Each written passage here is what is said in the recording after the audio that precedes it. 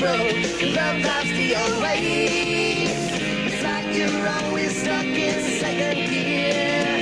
When it hasn't been your day, week, or month, even your year. But I'll be there for you when the rain starts to pour. I'll be there for you like I've been there before. I'll be there for you 'cause you're there for me too. Hey friends. As the lockdown quarantine continues, I'm trying to find new, inventive ways to keep us distracted.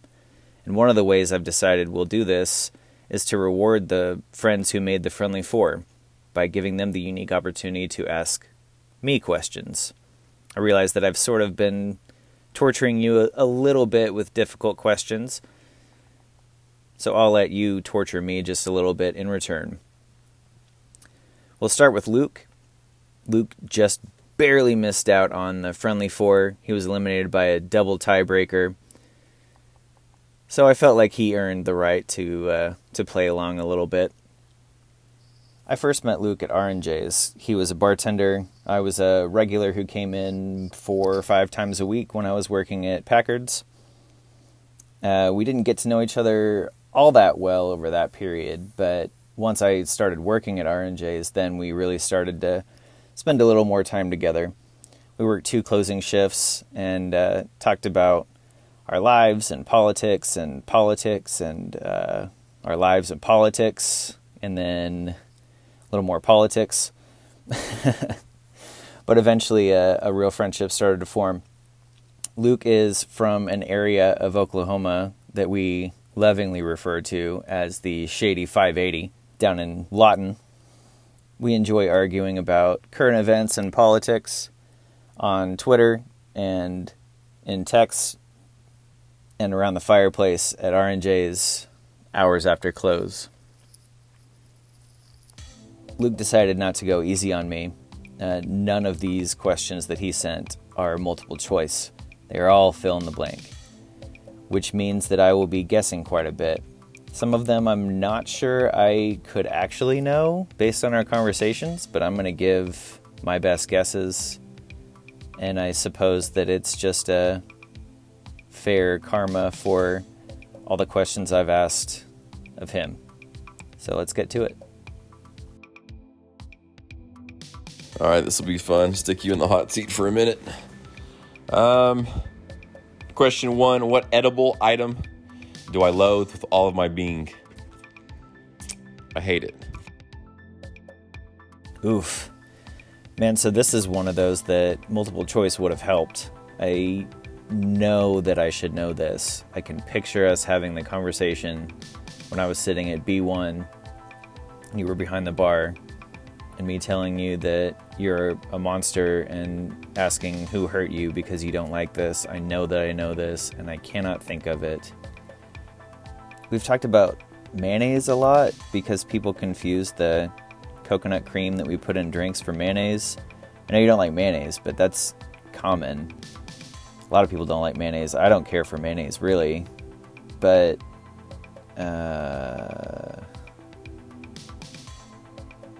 consistency.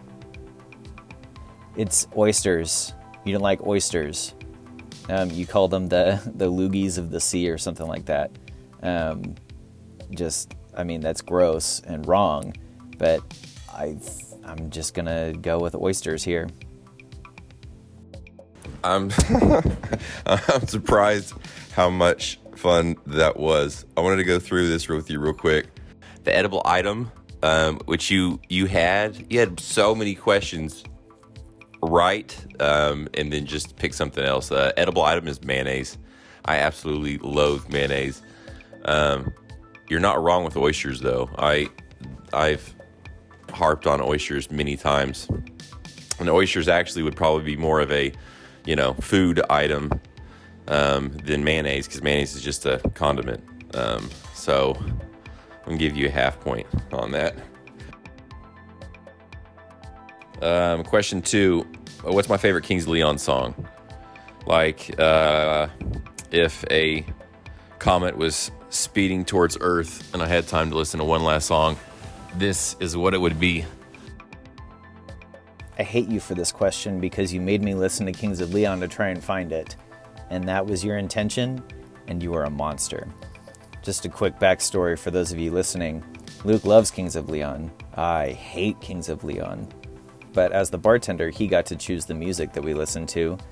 So he put Kings of Leon radio or Lana Del Rey radio on quite a bit. We played a game called Rock, Paper, Leon, where if I heard a Kings of Leon song, even if I was talking to a table, occasionally I would run up to the bar, we would play rock, paper, scissors, and if I beat him, then we had to skip the song. If he won, then the song got to play out. But I'm backtracking because I am trying to think of what this song is. I looked over the songs, listened to a couple of them to see if anything jumped out at me. Closer popped up, I believe Pyro is another favorite. Waste a Moment seemed right, but I'm going to go with my gut, and I'm going to say that it's Wait for Me, I think. Favorite Kings of Leon song is absolutely Closer. It's like dystopian, end of the world, lost love, whatever. It appeals to the romantic in me. Question 3. What's my favorite movie of all time? Just as an added hint, I almost named Dayton after the main character. So I'm pretty sure it has Brad Pitt in it. I'd get that feeling. I wanted to say that you really enjoyed Benjamin Button, but you always wear that Tyler Durden shirt that looks just like you. So I'm going to go ahead and say that Fight Club is your favorite movie because of the shirt. Absolutely correct, Brad Pitt.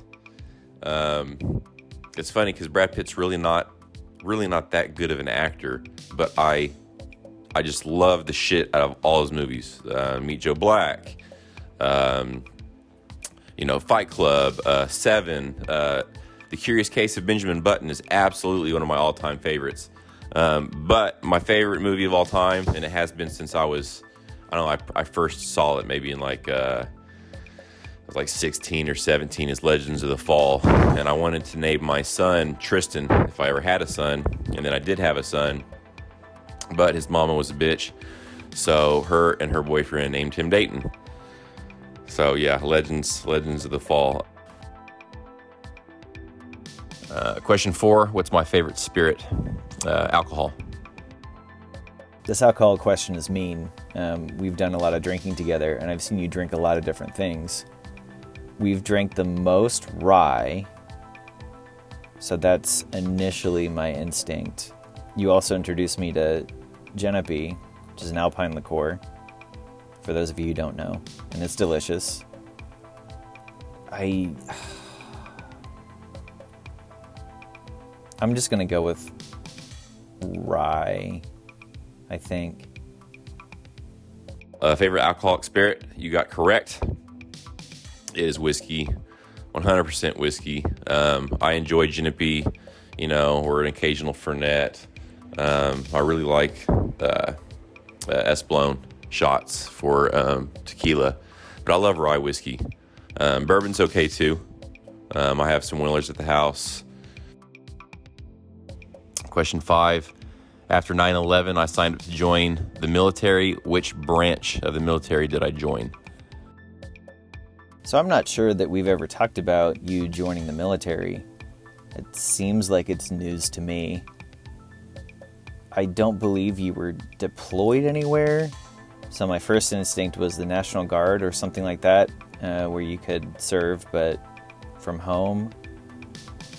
But Lawton is an army base, so I think I'm going to go Army. After 9/11, I was driving to work in my red Blazer. I heard the 9/11 thing going on the radio. I'd already thought about going into the military for the purpose of travel, and then my pop was like 24 years in, Army man. There's a lot of patriotism in my family. But I thought that the Navy would be best suited to me because I'd never seen the ocean at that point.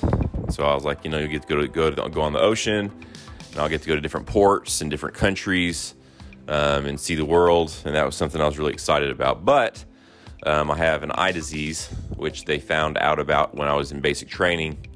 And then I got separated to the separations barracks, and I got, articled out of the military. Not a bad one. It was just like a medical one. So that never materialized.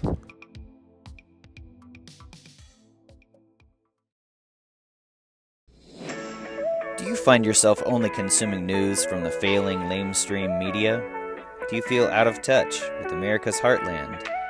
Rent the Right is an officially sponsored program that pairs leftists too wrapped up in ideals and caring about pores with a level-headed Republican to help them see the world according to current, up-to-the-minute government-sanctioned fact replacements. Before you head to Twitter to blast the president, check with your Rent the Right representative to see if it was just another one of his hilarious medical jokes that were definitely sarcastic and not real advice that he definitely didn't actually say. Rent the Right, your friend in the modern GOP era. Question 6. I was with my ex for almost 5 years, 2 of which were at R&J's. What was her name? Okay, finally one that I definitely know. Her name was Jess. We've talked a lot about Jess and about the dog that you guys had that you loved. Could not remember the dog's name, but I definitely know that her name is Jess. Jess was my ex. You got that correct. Brutus was the dog who was just as hard as losing her, essentially, because I was with him for 5 years of his doggy life. Question 7. I've only owned one specific type of tennis shoe for 10 plus years. What is it? First of all, flip-flops are not a type of sneaker or tennis shoe, so that can't be right, but I've seen you in flip-flops a lot. Most of the time we've hung out at R&J's, we've been going out somewhere, so you wear like fancy shoes. I'm trying to think back on tennis shoes. I know that you got a pair of custom Jordans for your birthday, but I can't remember you really wearing Jordans. I know that you talk a lot about Air Force Ones, and you've made a lot of jokes about Air Force Ones. I'm not overly familiar with what Air Force Ones look like, but that seems right, so I'm going to stick with Air Force Ones. You made me laugh because I wear flip-flops almost religiously in the summertime. I love them. I've heard people make cracks about flip-flops. I don't understand why. They're the most convenient, thing that you can wear in the world. But Air Force Ones, there's a Nelly song from, I don't know, like 15 years ago where he sings about Air Force Ones. I was in Lawton. The culture was heavily hip-hop.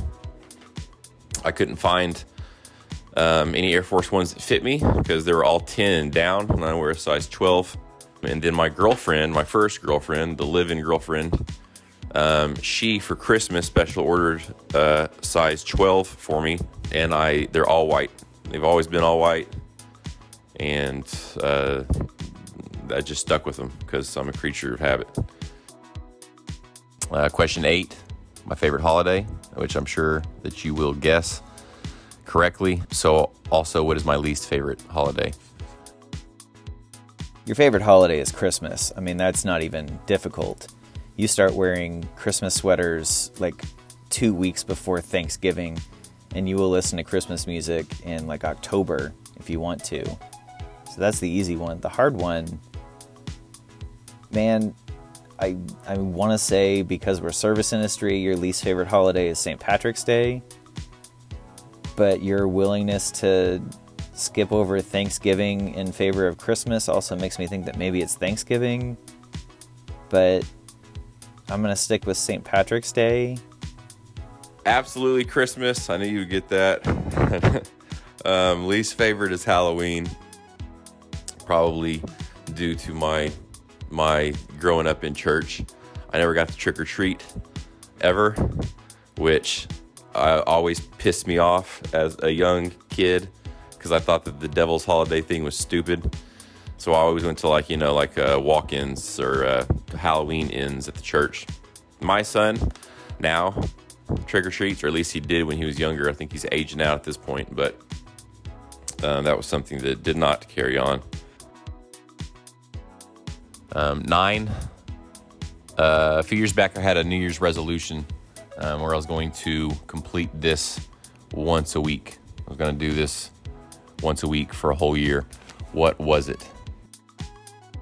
I feel like you're a New Year's resolution junkie. I feel like you've told me about several of them that you've wanted to do over the years. Journaling popped into my head for some reason. You wanted to keep a consistent journal so you could look back on your thoughts throughout the year. But once a week sounds not often enough for journaling. But I can't think of anything else, so I'm going to stick with journaling. There has been a few. I talked about doing learning foreign language, like a Rosetta Stone, for a whole year. Try to learn Spanish.